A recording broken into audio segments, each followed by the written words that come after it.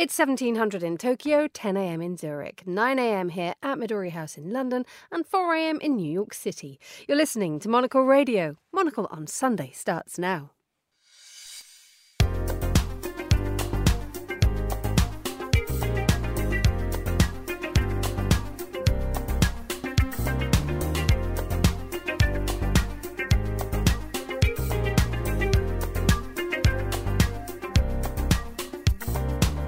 And a very good morning to you. We're live in London and you're with Monocle on Sunday. It's Emma Nelson here, and joining me, Tessa Szyszkowitz and Alex von Tunselmann will be joining me around the table to talk about the papers. Hello both.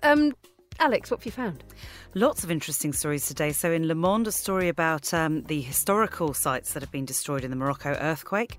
In the New York Times, a story about New York City cracking down on Airbnb. Lots of people very upset about that. And in Hong Kong, a huge backlash to a video telling women not to put makeup on trains. Thank you very much indeed for that. We'll also have the latest from Finland. Finland bans entry of Russian cars. Sweden's king celebrates half a century on the throne. And the Icelanders discover new sheep colours. I'm Monocle's Helsinki correspondent Petri Burtsov, and I'll be bringing you news from the Nordic region. It's the 17th of September 2023, live from London. This is Monocle on Sunday.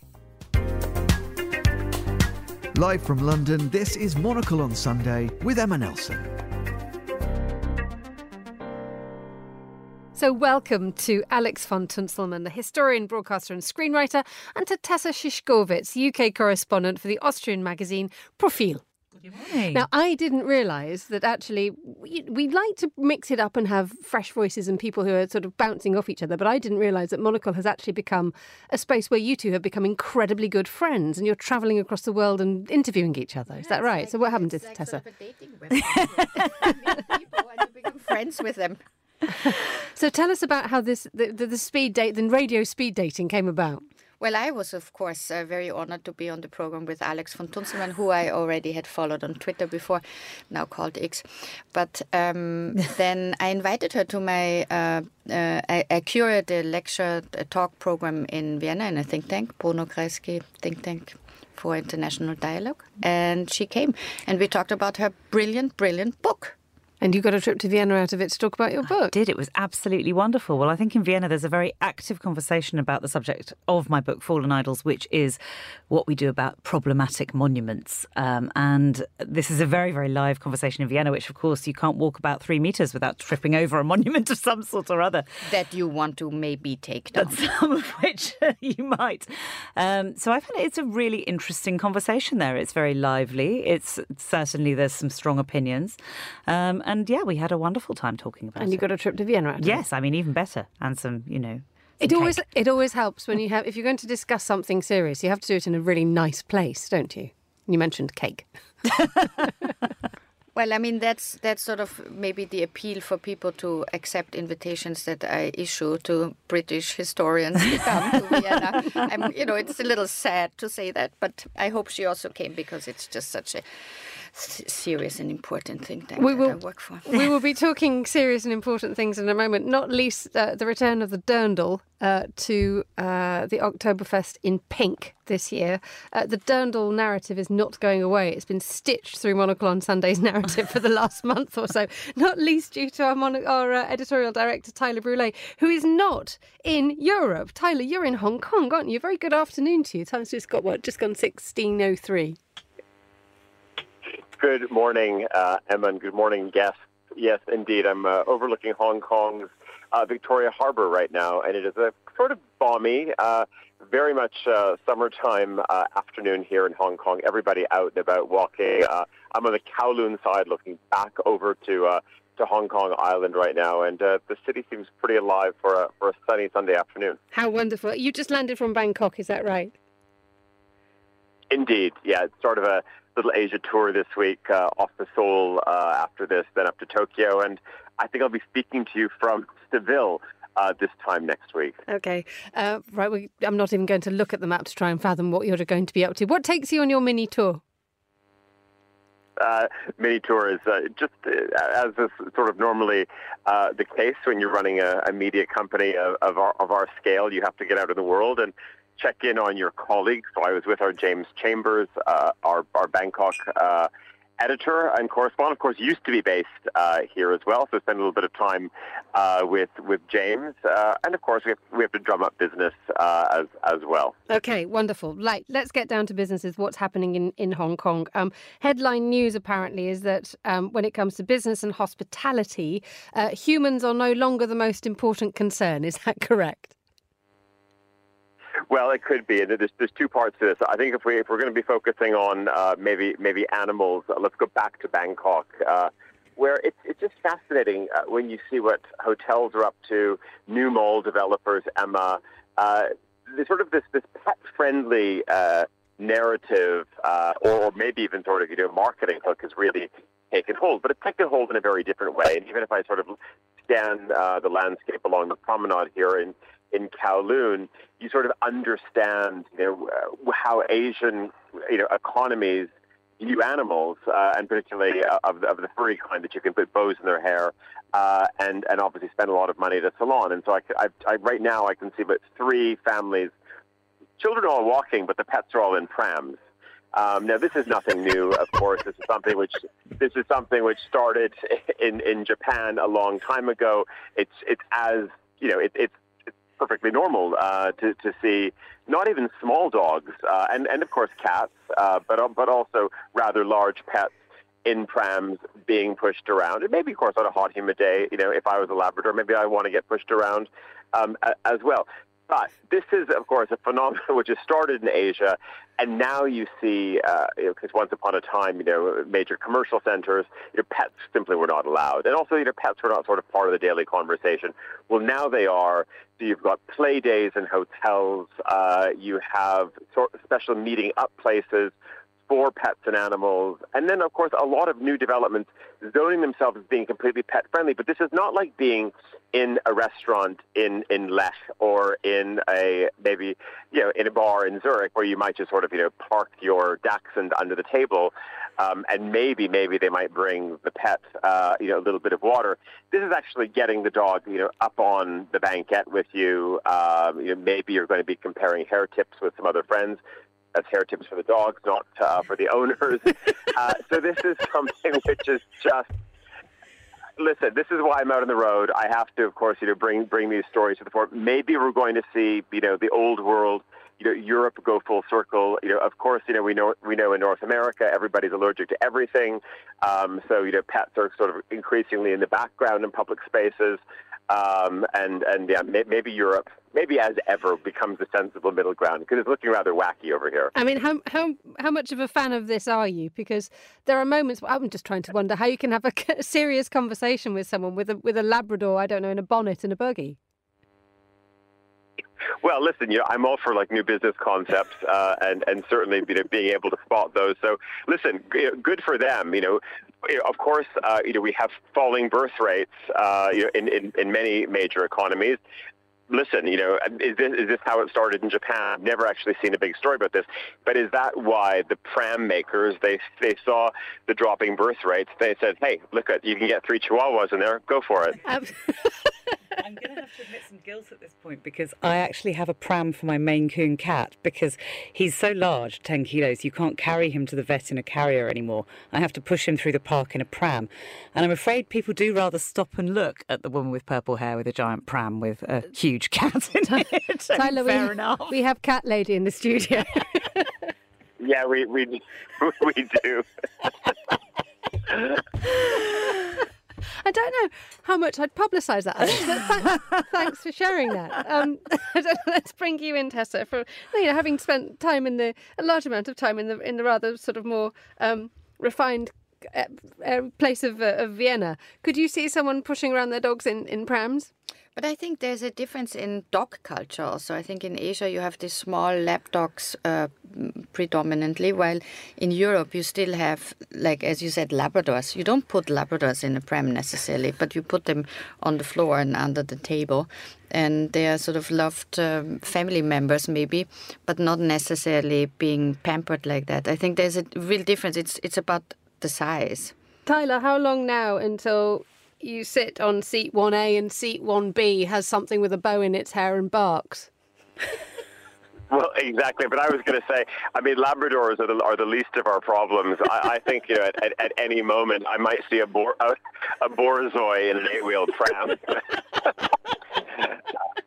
Anyway, Emma. So the other story in terms of economic opportunities, and this is a theme that we've been talking about, I think, at length in a post-COVID world. And this was, I think, one of our first observations when we came back to the cities where we've traditionally spent a lot of time. And what was really striking, I think we've even discussed it on this very program, whether we've been reporting from Tokyo or we've been in Taipei or we've been in Hong Kong. But what we've seen now is Paul Chan, who is the secretary in charge of business for Hong Kong, is launching a nighttime vibes initiative. And this is something because we've seen a bounce back, we've seen a recovery, but because there was such a lingering period where restaurants had to be sort of closed up at 8 o'clock or 9 o'clock in the evening, this has created habits, and where many restaurants have now been places of just a single sitting. So, why do we love big energetic cities? Why do you like looking from Kowloon back into Hong Kong? Because there's a dynamism, there's that sense of promise, of a late night ahead, of thinking of being around Hollywood Road, and maybe not sort of around tons of rowdy expats, but just the fact that these cities have been defined as really 24-hour economies, the place where the world wakes up, and this has simply not been the case. So government is launching an initiative here in Hong Kong to get people to maybe go for a second sitting, to go for a third sitting, to go out for a drink, at 11 o'clock in the evening, to stay out, past midnight. So this will come in the form of quite a few festivals on one side, which I think is maybe a little bit misguided. I don't think this has to be about fireworks and laser shows, because I think that's more of a family pitch. But I think what they do need to work on, though, is also, I think, reminding the world to come back as well. Because on one side, of course, yes, you can have the local economy, but part of what, of course, drives these cities as well, are people who maybe do live in Graz and are perhaps sort of used to having their schnitzel and being home by 9 o'clock. I don't want to offend our listeners. We've got one or two in Graz, but anyway. It's an interesting idea, isn't it? Because you mentioned there the idea that Paul Chan is trying to create a nightlife, whereas it's really difficult to do that in a city, isn't it? Because when you have sort of the artificial imposition of placemaking on a place, it can be quite difficult. But what he's talking about is bazaars at waterfront promenades, colourful shows. It does seem quite family friendly, doesn't it? But is this where he should be targeting, or are you suggesting that there should be a much more organic boost to culture? Yeah, it's. I think it's a little bit, well, maybe more than a little bit misguided. I think that this has to, come in the form of, maybe it's small business incentives for people to open up new bars, to get people to open up, new clubs. I think that's where the stimulus needs to happen. It shouldn't be this, I would say, slightly artificial festival approach that, of course, they're proposing, and again, it has to be organic, as you said. And the problem is, it's not the creation. It's the kickstarting. It's another phase where I think many global cities have to look at where they've ended up in a post-pandemic world, and how do they amp things up more than a little. Tyler, I want to bring in Alex, who's picked up a little bit of a story that I'd be keen to hear your response to. It's a story in CNN, which is in response to a promotional video by the Chinese state-owned railway that's asking women to stop putting their makeup on the train. Alex, do you have a second where you can just explain what the Yes, so this has become the most searched, most read, most debated item on Weibo, which is China's main sort of social network. It's a video that sort of does a sort of comedy put down of women putting their makeup on trains. And there's been a huge backlash from Chinese women and women in Hong Kong. 340 million views by Saturday of this clip, and mostly women just objecting to this, saying, why does it have to be such a gender-focused case of women putting on makeup to illustrate uncivilised behaviour? Tyler, I've just put my Labrador on the train, on its trolley, and I've whipped out my foundation. What's your response? I'm moving to the next car if I can.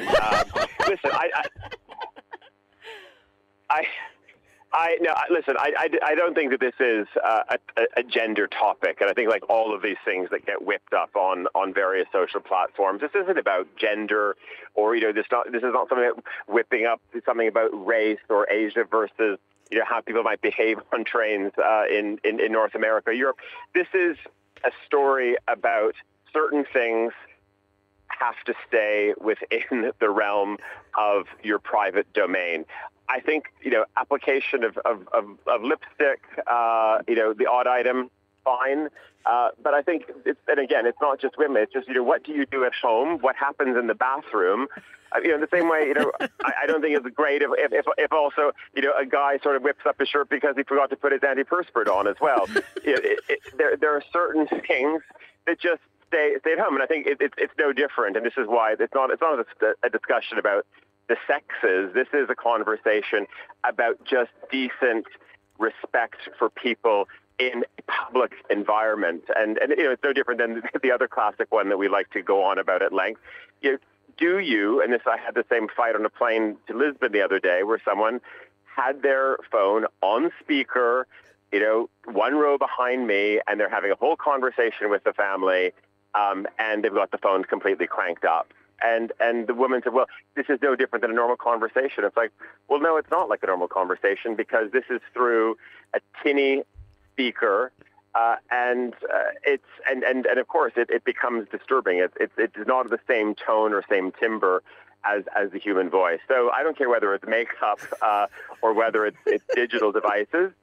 Some things need to, stay in the reception room, and many things need to stay in the bathroom. I promise, Tyler, you'll never see me reapply my lipstick in front of you ever again, Tessa. I'm going to let you go. Reapplying is okay. I think it's flipping open. It's flipping open the mirror. It's actually sort of trotting out, all of the toiletries and sort of setting up camp, on a bus or a train.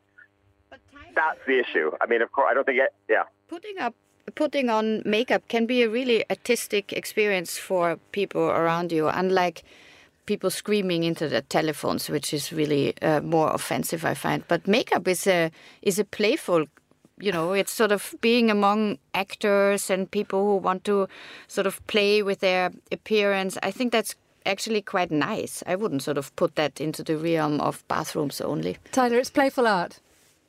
That's what Tessa is suggesting. Listen, I think if you want to have a Kabuki theater moment, then go backstage to the Kabuki theater. Tyler Brûlé on the line from Hong Kong. Thank you so much for your time. You're listening to Monocle on Sunday. Let's continue this discussion about the makeup. Tyler has got a point, hasn't he? I've had to do it on once in sort of real emergency situations. If I haven't got that 30 seconds to put the face on, and I just have that awful feeling of total self-awareness. I've had to do it once on a tube, and I had all the bits that were falling out all over the tube. That wasn't great. And then I saw people just looking at me going, well, she's not doing a very good job of that, are you? And I just, if I'm putting on makeup, it's a private moment of chaos, ladies and gentlemen, trying to create order out of a few sticks and pencils. I think private moments of chaos in public are in a way also a little bit the salt of our cultural experience. It makes it more interesting. I wouldn't sort of refine everything to a private space. Of course, it can go wrong, and you appear in a TV studio with sort of the mascara being, not where it's supposed to be. So, that's personally, it's a decision maybe to take. But I think in principle, to be so iffy about public spaces, I think we should all use them. We can also have a little bit of fun with it. I'm not sure. I mean, it all goes back a lot to the pandemic, doesn't it? When suddenly private became public. So we all were wondering, well, I wasn't, but lots of people were wandering around in the equivalent of their pajamas and just sort of behaved as if the lounge was actually now the tube or the public space. Yeah, I think, it's kind of interesting to me where the line goes on this, because I know some people do, and it was interesting to hear Tyler there, sort of do feel that makeup is a sort of private thing that you put on in the bathroom, comparable to, say, antiperspirant, or, I take his point on that. But actually, I think a lot of, certainly I would not feel worried at all by someone putting. In fact, I'm quite fascinated whenever I see a woman putting makeup on the tube. I usually want to ask for tips. I mean, if you've got a steady enough hand to put eyeliner on the tube, all power to you. It's an amazing skill. It is. It's a strange. It suddenly becomes a sort of, like you say, sort of full kabuki. Yeah. I mean, it's quite fascinating. But I suppose it's quite interesting what people define as private and public. I mean, I would certainly agree that things that disturb other people, such as, for instance, very loud conversations, are deeply irritating and inconsiderate. But I sort of don't really see how it actually affects anyone if you're putting some mascara on. On the other hand, I did see somebody clipping their fingernails on the bus the other day, and I'm afraid that was too far. That's where we draw the line. Really gross. I was once on a Lufthansa flight. I love Lufthansa, but I didn't like the lady I was sitting next to because she gave herself a pedicure on the chair, on the seat next to me. Gross. And I wasn't in a position to say, "Madam, that's it." An impromptu pedicure on an aircraft is really. I mean, that's a bit much. It's really not where we want to go. We just don't want it because it's I don't know. It's a messy business, and you don't want any of the mess there for the next passenger. You don't want any of it really. But I'm in agreement. I mean, yesterday I was sitting in a cafe outside in London, and London is a noisy place. And there was a fellow having a long conversation at top volume with whoever it was on that sort of nasty tinny phone. And it was one of those things that you couldn't stop him because he's outside, he's in a public place, he's not on an aeroplane.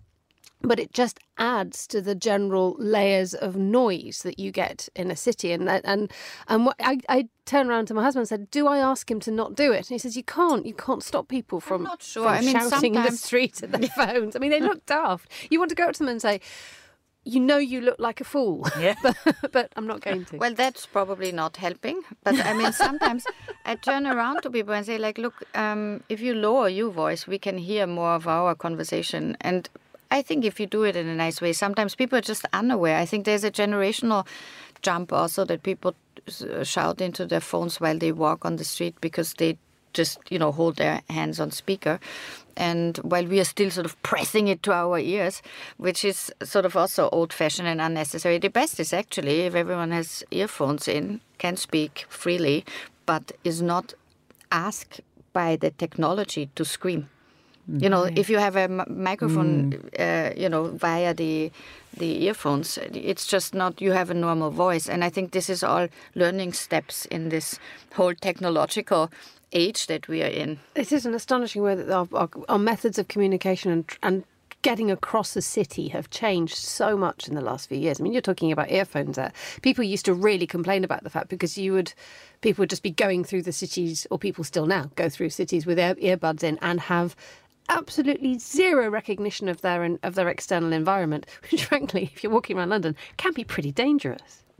Yeah. Yes. I mean, noise cancelling is a problem, of course. Yes, sometimes there's some noises you don't want to cancel. I mean, I think it's fascinating. I think there are certain effects of this, as you say, societally, that perhaps we're only just beginning to know because all this tech is still really quite new, effectively. It's evolving, but it's still very new.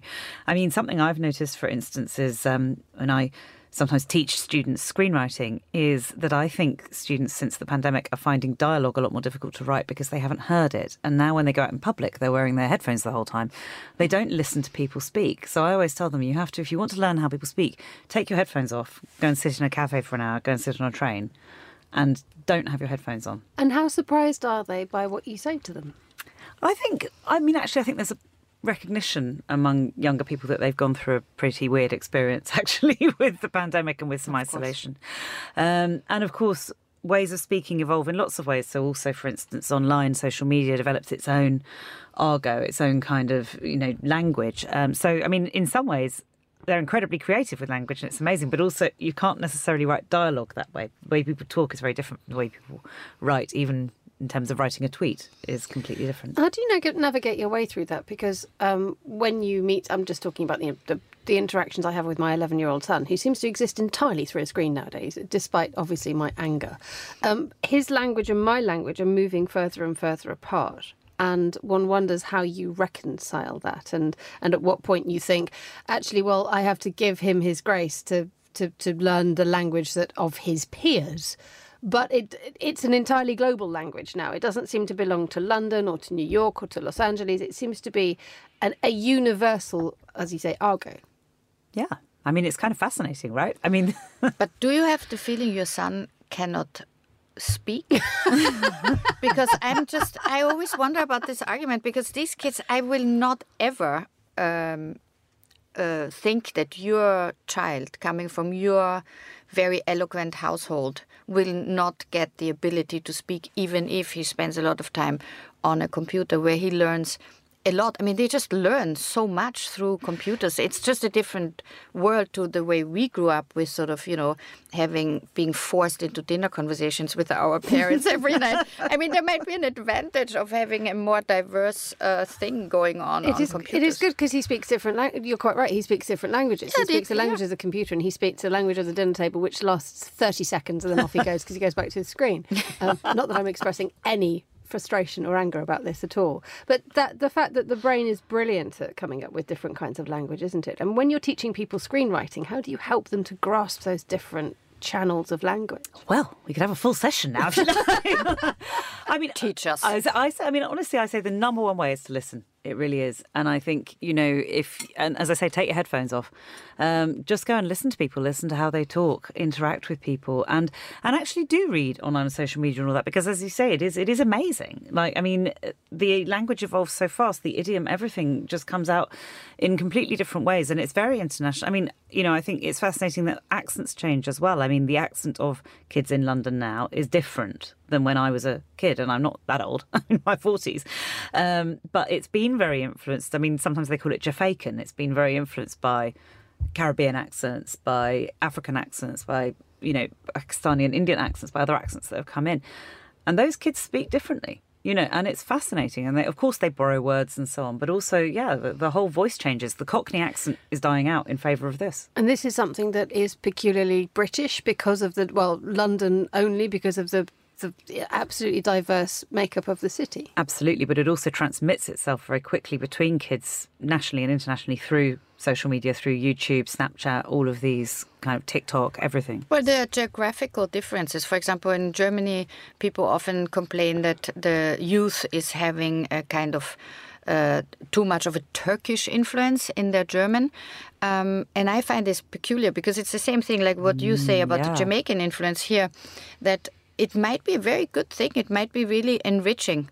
So the question is, like in all this debate also about how Twitter influences traditional language, it might change the grammar. It might not always change it in a traditionally good sense, but maybe language is sort of a living thing like societies are, and we'll just all learn a little bit more. I mean, I wouldn't be opposed to a bit more Jamaican and a little less Cockney, but I'm also not against Cockney. I mean, I think you'll have all these different influences which might be really, really enriching. I mean, heaven forbid anyone to try and meddle with German grammar. That would be... Well, exactly. And I think it's really harsh and old-fashioned to think that there's no influence from immigrant groups coming to the holy German language. I mean, the German language changed quite a bit over the last centuries, and I think we'll see a bit more change in the future to come. Is there a lot of resistance to this, I wonder? I mean, we just need to look back at... And in France as well, big resistance. Of course, absolutely. Yeah. Well, speaking of France, I mean, it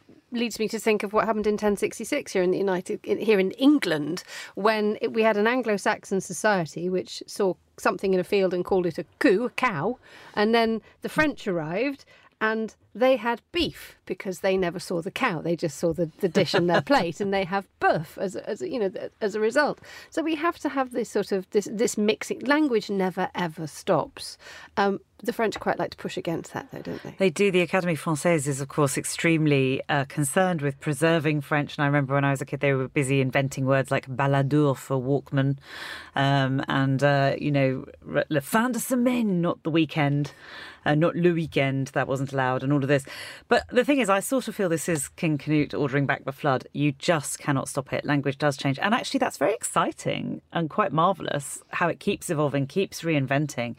I mean, I think it's kind of wonderful, like Tessa says, when you hear these changes, and you certainly can't stop it. So you might as well roll with it. And I know some people do get terribly upset about grammar and, meaning and so on changing. I mean, the fact is, things like the word literally is now also defined as its opposite because people will use it rhetorically and emphatically. So they'll say stuff like, I'm literally going to die if I do nothing. No, you won't. You're figuratively going to die. But the thing is, the meaning changes, and we just can't, those of us who are trying to cling to this rock, you cannot change it. But people also who defend often local dialects or how things have to be, and then they forget that actually the words we use in local dialects have come from different cultures into the language. In Vienna, for example, which was this melting pot of all the Austrian-Hungarian Empire around the turn of the century to the 20th century. And you had, for example, words that we use today in Viennese, like a slang word for a friend is the Haberer,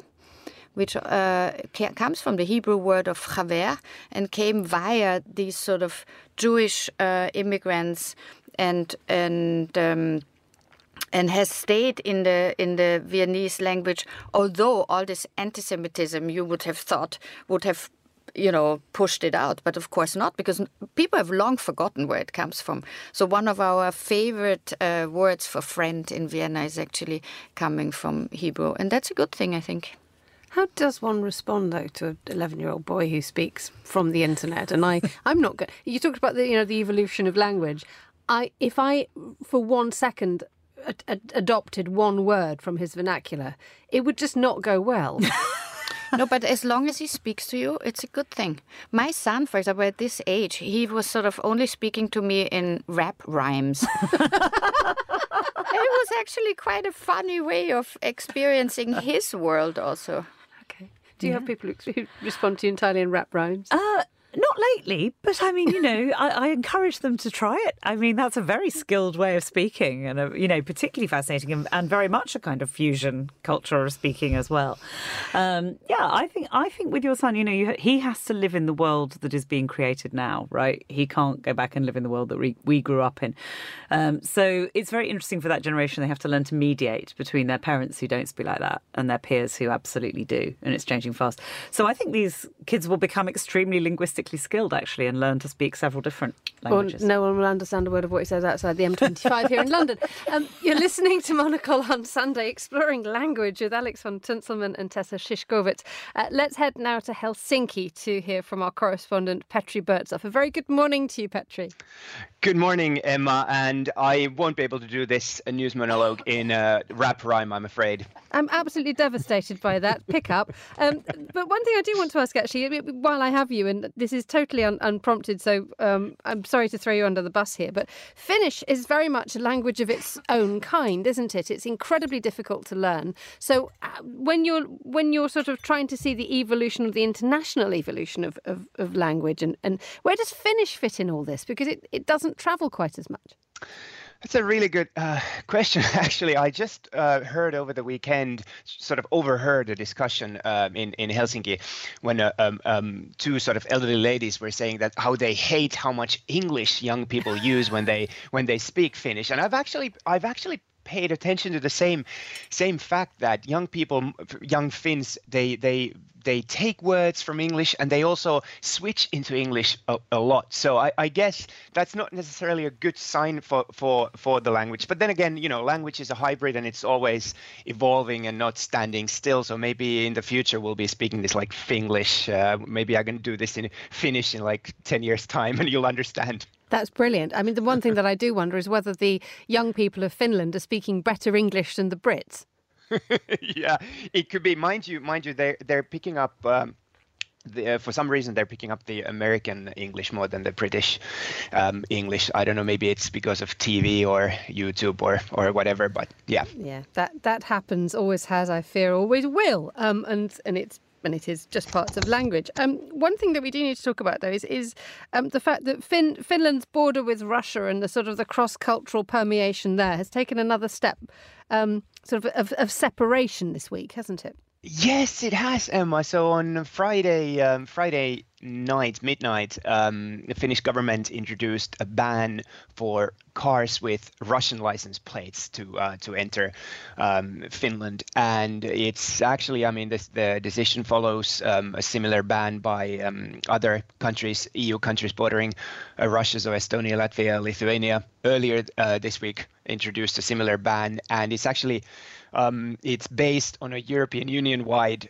directive, which urges member states to ban Russian license plates car, because the background to this is that Russian citizens have been sort of circumventing the sanctions imposed on the country by crossing the Finnish border or the Estonian, Latvian, Lithuanian border when they have a visa to another country, and this is basically the ban is meant to make it just even more difficult for Russians to enter the EU.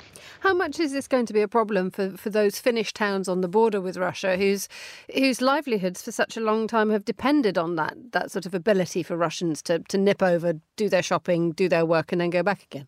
That's a very good question. I mean, we've already seen the effect if you go to the border towns of Imatra, Lappeenranta, those places. You don't have the Russian tourists shopping anymore, and they have absolutely the local spas, the local hotels have depended on that as well. So it is having an effect. I don't think this latest ban will have such a large effect. And I actually just reading the morning's papers. I mean, they asked the border guards, and they said maybe a few cars less. But I mean, then there was a funny interview with somebody from St. Petersburg who said, well, they'll just cycle over the border because cycles are not banned, bicycles. So. All right, so everyone's on a push bike now, or a moped, yeah, or a horse and cart, or whatever they can think of. Right, let's move to Sweden.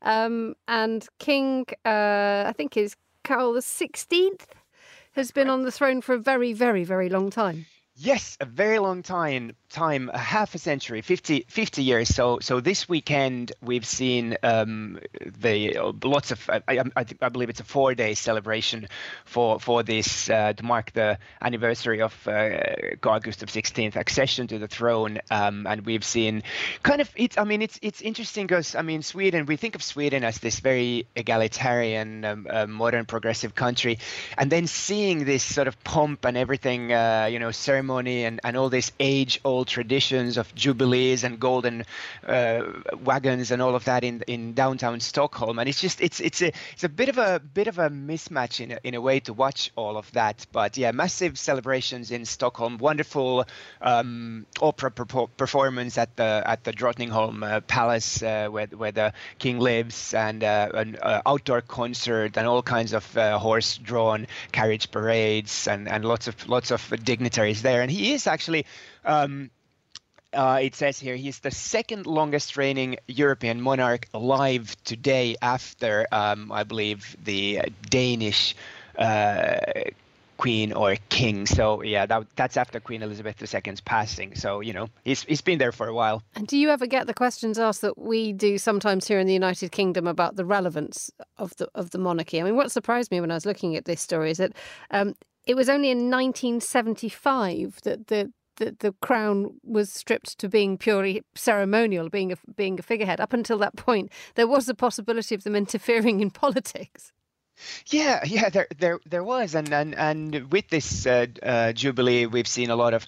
I mean, in the Swedish press, there's been a lot of opinion polls asking the Swedes if they still support the monarchy, and a large majority of them do. And I just think it's so interesting because the picture we have, as I said, the picture we have of Sweden, it doesn't necessarily fit. But then again, as you said, he is a ceremonial figure, mind you. He has some sway. I mean, not official, but for example, during the COVID pandemic, he came out quite strongly against the Swedish policy, and people believe that it had an effect on the policy as well. So whenever he is sort of outspoken about something, it has a bearing on politics too. Let's move on to Norway. We're doing the rounds here today, aren't we, Petri? We're going to the seabed of Norway. Yes, we are. Who knows? Are we in the future? So Norway, anyways, plans. It still has to pass. This motion has to pass the parliamentary vote. But they plan to be the first country to start commercial deep sea mining if this proposal is passed. And the interesting thing is, I mean, the deep sea bed is very unknown, both sort of the flora and fauna that lives there, but also the minerals that might be there or might not be there. But there's a lot of potential anyways. That's what the Norwegians believe. So the reasoning here is that they could find all kinds of mineral that would critical minerals, for example, to build electric vehicle batteries, wind turbines, and solar panels, and thus they would help Europe. Norway argues reduce its dependence on China, but there are a lot of environmental agencies that are against this deep sea mining because we don't know enough about it. It's a difficult situation, isn't it? Because there are two things pressurizing society in this one, which is to remove the dependence on China, as you say, but also to reduce its dependence on oil and gas, which is what Norway is incredibly good at exporting. So where do you think Norway's going to end up with this one? Because it has to be a compromise somewhere. Oh, if I only knew. I mean. I have a feeling they're going to pass this and they're going to start doing this because I mean one day it's going to happen anyway. So I think they want to be the first ones to sort of go ahead with all of this, and not necessarily a bad thing that if somebody's going to go ahead with this, it is a sort of a modern progressive country such as Norway. And one interesting thing about this all is that this area where they're planning to start mining is the size of the United Kingdom. 280,000 square meters. It's a massive area. We're not talking just some small backwater or something in the middle of nowhere. This is a massive area close to the Svalbard archipelago, which is kind of close to the North Pole. Finally, let's talk about a ram called Ulfur that's been seen in Iceland and is sporting a rather natty new colour. Yes. So this, I love this story. So they've Iceland, of course, is famous for its sheep, and they have discovered two previously unknown colors of sheep. I mean, these are not unknown colors. We kind of know all the colors, but we haven't seen these colors in sheep. And I'm looking at this, as you said, Ram Ulfur, the wolf, has this kind of a gray brown color that the scientists here say that they've never seen in Icelandic sheep before, and it must be due to some unknown genetic phenomenon, mutation that has caused it. And then another color they've actually, this is not new, but they've discovered for the first time that two completely black sheep can have a white lamb, which has not happened before. So there you go, really breaking news coming out of Iceland. I mean, how hugely significant is this story for both the Icelandic human and indeed sheep population? Of course, of massive significance. No, all kidding aside, I mean, it's at least a nice news story to do the rounds around the world, but I don't think this will have a massive effect on sheep farming in Iceland, unless these mutations keep on happening, and we'll have a completely new types of sheep and all kinds of scary science fiction stuff. But yeah, maybe not. The mind boggles as to what colour we could go to next. Petri Burtsoff in Helsinki. Thank you so much for joining us on Monocle on Sunday. Speaking as a woman whose hair colour comes out of a bottle. Anyone else around the table? I'm looking at you, Alex von Tunselman. I'm a natural purple. Just wondering that sort of why this is so marvellously exciting. I mean, it's a brown sheep. Yeah, absolutely. And the question is more... he's very handsome. He's very handsome, and I wonder if he has pram size or not. That's sort of the subject of the day. Yes. You're listening to Monocle on Sunday. I'm joined by Alex von Tunselman and Tessa Szyszkowicz. We'll be back in a moment with more. Monocle's free-to-subscribe daily email newsletters, the Monocle Minute and Weekend Edition, deliver headlines and a swathe of recommendations from our editors, correspondents and bureau. You can also browse a menu of radio highlights and Monocle films.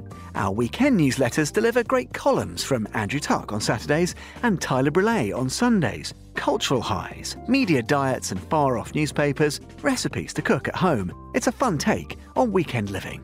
Head to monocle.com/minute to be part of the conversation.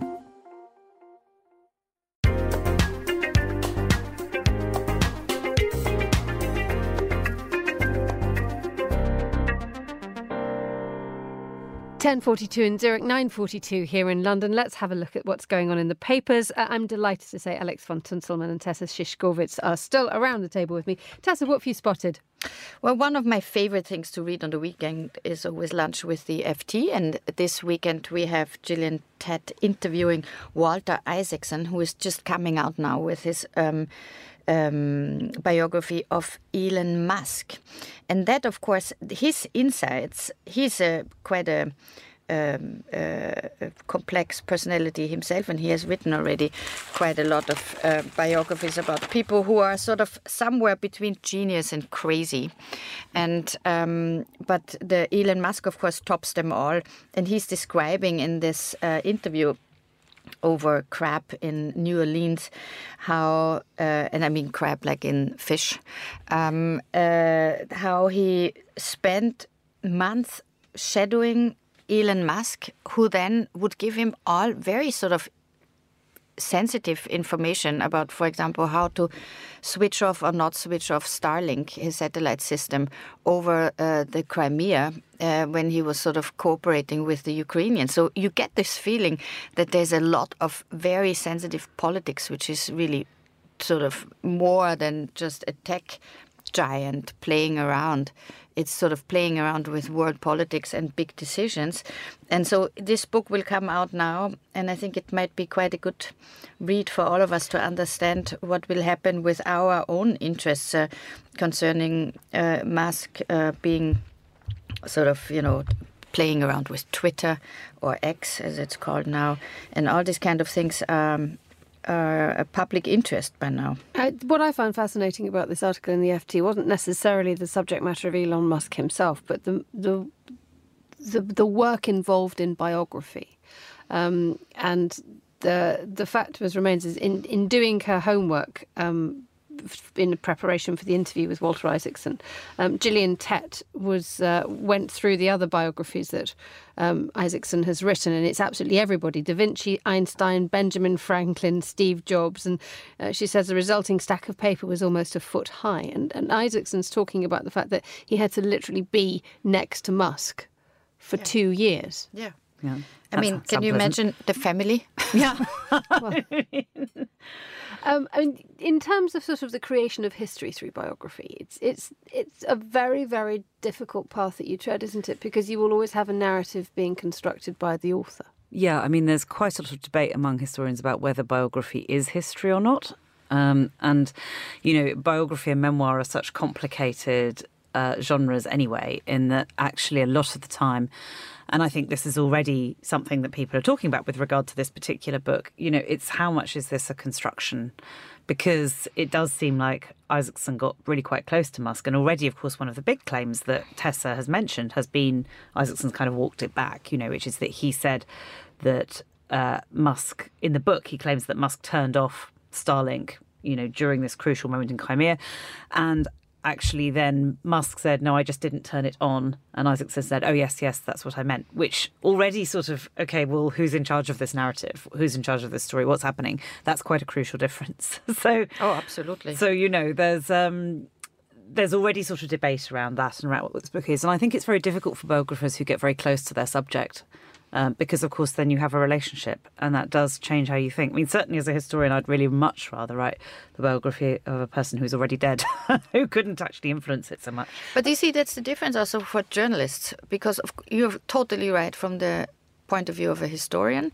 But as a journalist, I would not say no to spend 2 years very close to Elon Musk, sort of observing how he interacts with people and what he does, because that's just of a journalistic interest. What it means for your integrity as a journalist, and also if you're being asked to change, the whatever, because what he says here in the interview, Isaacson is saying that he always gave him everything, all the notes, everything, which were sort of even questionable in terms of business dealings. Yeah? So Elon Musk could have been much, much more careful. So as a journalist, this is a gift in a sense also to have this access. And in creating a historical record, there is always that overwhelming pressure to create a good story, which can sometimes get in the way of history.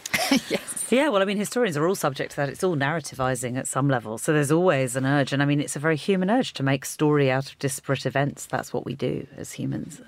It's even called the rules of associative coherence. term for it, that we impose meaning on randomness. Absolutely. And I think, Isaacson's a very smart guy and is obviously aware of some of these pitfalls. But I think it's very difficult being around somebody like Musk, who is so powerful. And there are serious questions around this as well, about how much power has been accrued by this one man in terms of wealth, but also, as we can see, sort of, major international political power, not just about Starlink, but also about Twitter, or as he now calls it, X, and that's his own name for it, and nobody's really using it, but we all acknowledge that it's the change. But I mean, he has enormous power, and I do think there are very serious questions about how we address that as a society, allowing individuals to rise to the level, really, of a nation state. Let's move on to the way that Le Monde has covered the Morocco earthquake last week. It's a really difficult narrative for France, isn't it? Alex, you've picked up on this story, haven't you? France currently locked out of helping Morocco unless things have changed rapidly in the last few hours. Certainly, yeah. So the way that Le Monde has managed to do this, and this is where arguably French papers get it really, really right, is that they talk about cultural heritage. Yes, and I mean, obviously, the primary concern when this awful tragedy happened last week was very much about the human cost, obviously, and quite rightly so. But I do think there's a longer view here. And of course, again, as a historian, naturally, I do have an interest in this, about what happens to Morocco's cultural heritage. And perhaps this is another place where the international community can help. And, it's really only just becoming clear now, because obviously the priority was the, rescue and mitigation of all of what was actually happening, is kind of the extent of the damage. So, I mean, there's talk in Le Monde, for instance, they're reporting about, I think I have seen quite a lot of coverage of this, the Tinmar Mosque collapsing in Talat and Yaqub, which is very close to the epicenter, and that really was kind of very important mosque and had already been restored. And I'm also very sad to see that the fortified village of Eit Ben Haddou, which is near Ouarzazate, has been quite damaged. And that village, I mean, film fans would have seen it in Lawrence of Arabia, TV fans would have seen it in Game of Thrones. It's this very beautiful kind of labyrinthine town dating back to the 17th century, and that, some of that has really sort of crumbled to pieces. So. And one of the questions that they ask in this article, Tessa, is how can these places be saved and rebuilt and restored in a way that actually isn't just accessible, isn't just a marker of time and history, but also could create a new generation of people going to see this.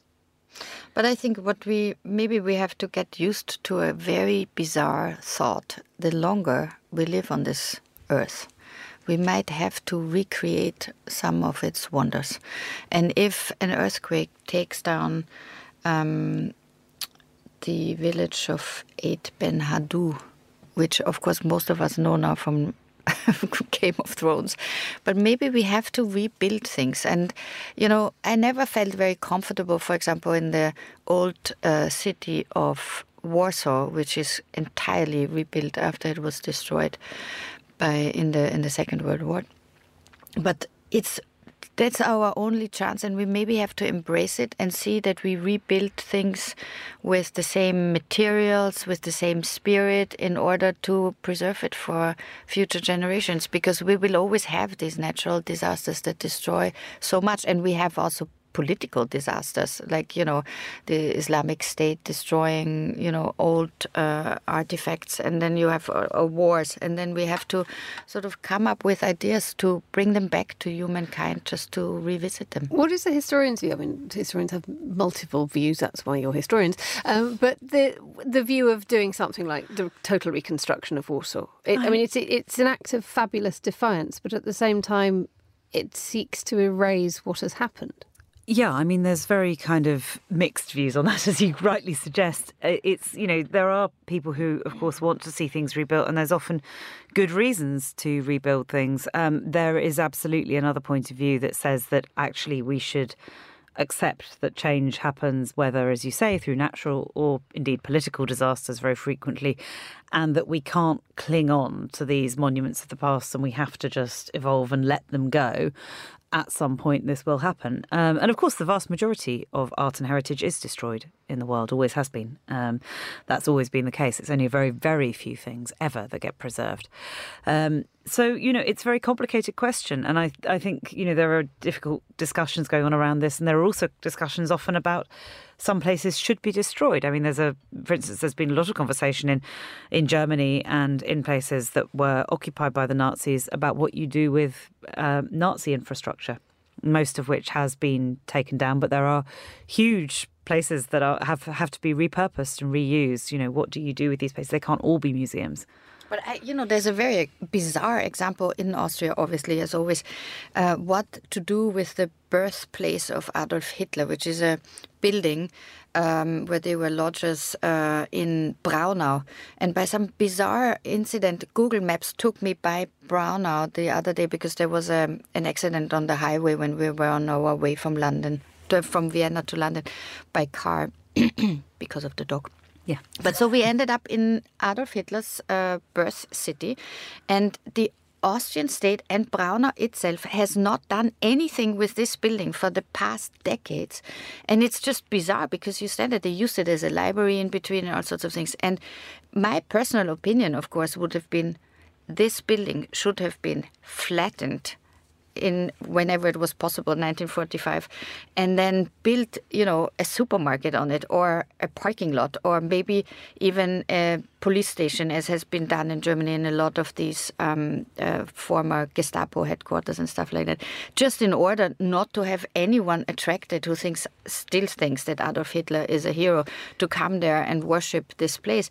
And it's so bizarre because it took such a long time with no reason to do something like that. You give something a beating heart, don't you, if you give it a location? You certainly can do. Yeah. So I think the questions around this are very, very complicated. And then equally you go to, I remember being quite shocked actually a few years ago in Paris. I went to visit the site of the Drancy transport camp, a concentration camp from the Second World War where Jews were interned, often on their way to Auschwitz or somewhere else.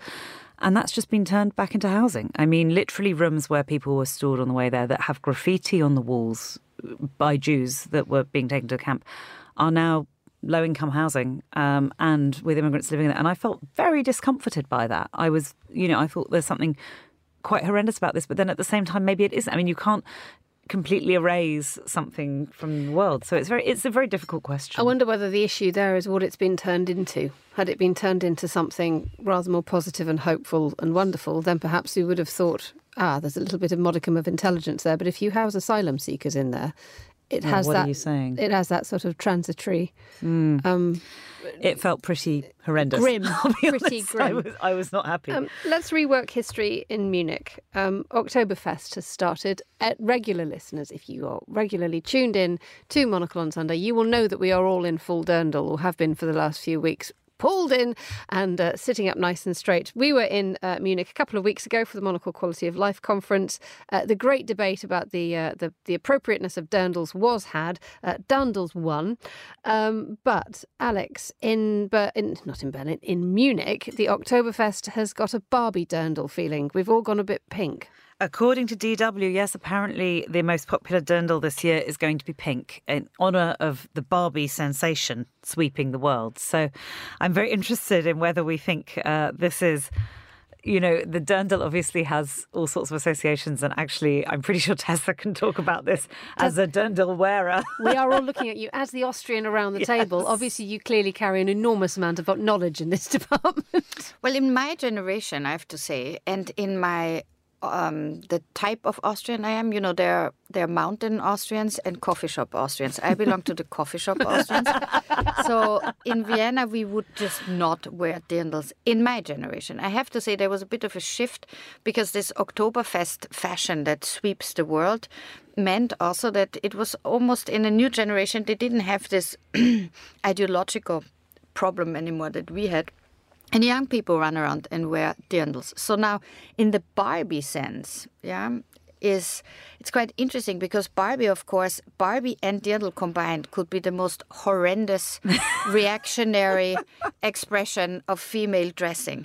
But in a way, as you saw, I don't know if you saw the Barbie film, I did, and I thoroughly enjoyed it. And I thought it was really a good feel feminist movie with all sorts of twists. And so in that sense, if you now have a twist like this on a Dirndl on the Oktoberfest, which for me is also, my timeline is full with people escaping from Munich once the Oktoberfest starts. But if you already go there, and if you already wear a Dirndl, and if you already go into this whole bizarre sort of experience, then give it a twist, come in pink, wear your Birkenstocks proudly, and just have fun with it. How much do you think Barbie missed a trick with this? Because we had Birkenstocks in the film, but we didn't have a Dirndl, Alex. Well, a failure of internationalism. I'm sure had it been made in Germany or Austria, it would have been a very different look. And I'm sure there probably are Barbies with Dirndls available, because they, of course, she comes in many national varieties. Other Dirndls are available. The warmest of thanks for my guests, Alex von Tunselmann and Tessa Szyszkowicz, are around the table here in London, but also to our editorial director, Tyler Brûlé, on the line from Hong Kong, and Petri Burtsov in Helsinki too. That's all we have time for today's programme. Thanks to the producers, Desiree Bandley and Mariella Bevan, and thanks also to Mariella for being the studio manager as well. I'm Emma Nelson. Monocle on Sunday is back at the same time next week, but until then, enjoy the rest of your weekend. Goodbye.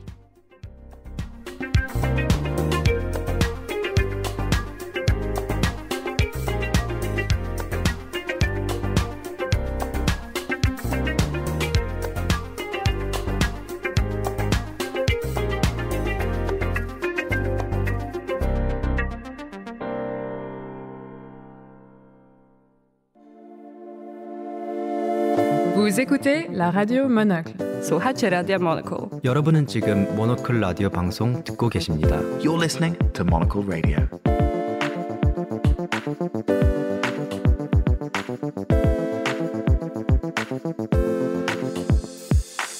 With smart coverage from over 100 editors and correspondents, Monocle brings you the latest in global affairs, business, media, design, and much more.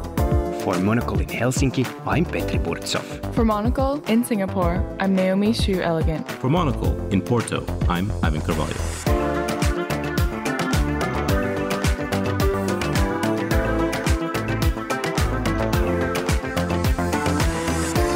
Stay tuned, more great programming up next. Monocle, keeping an eye and an ear on the world.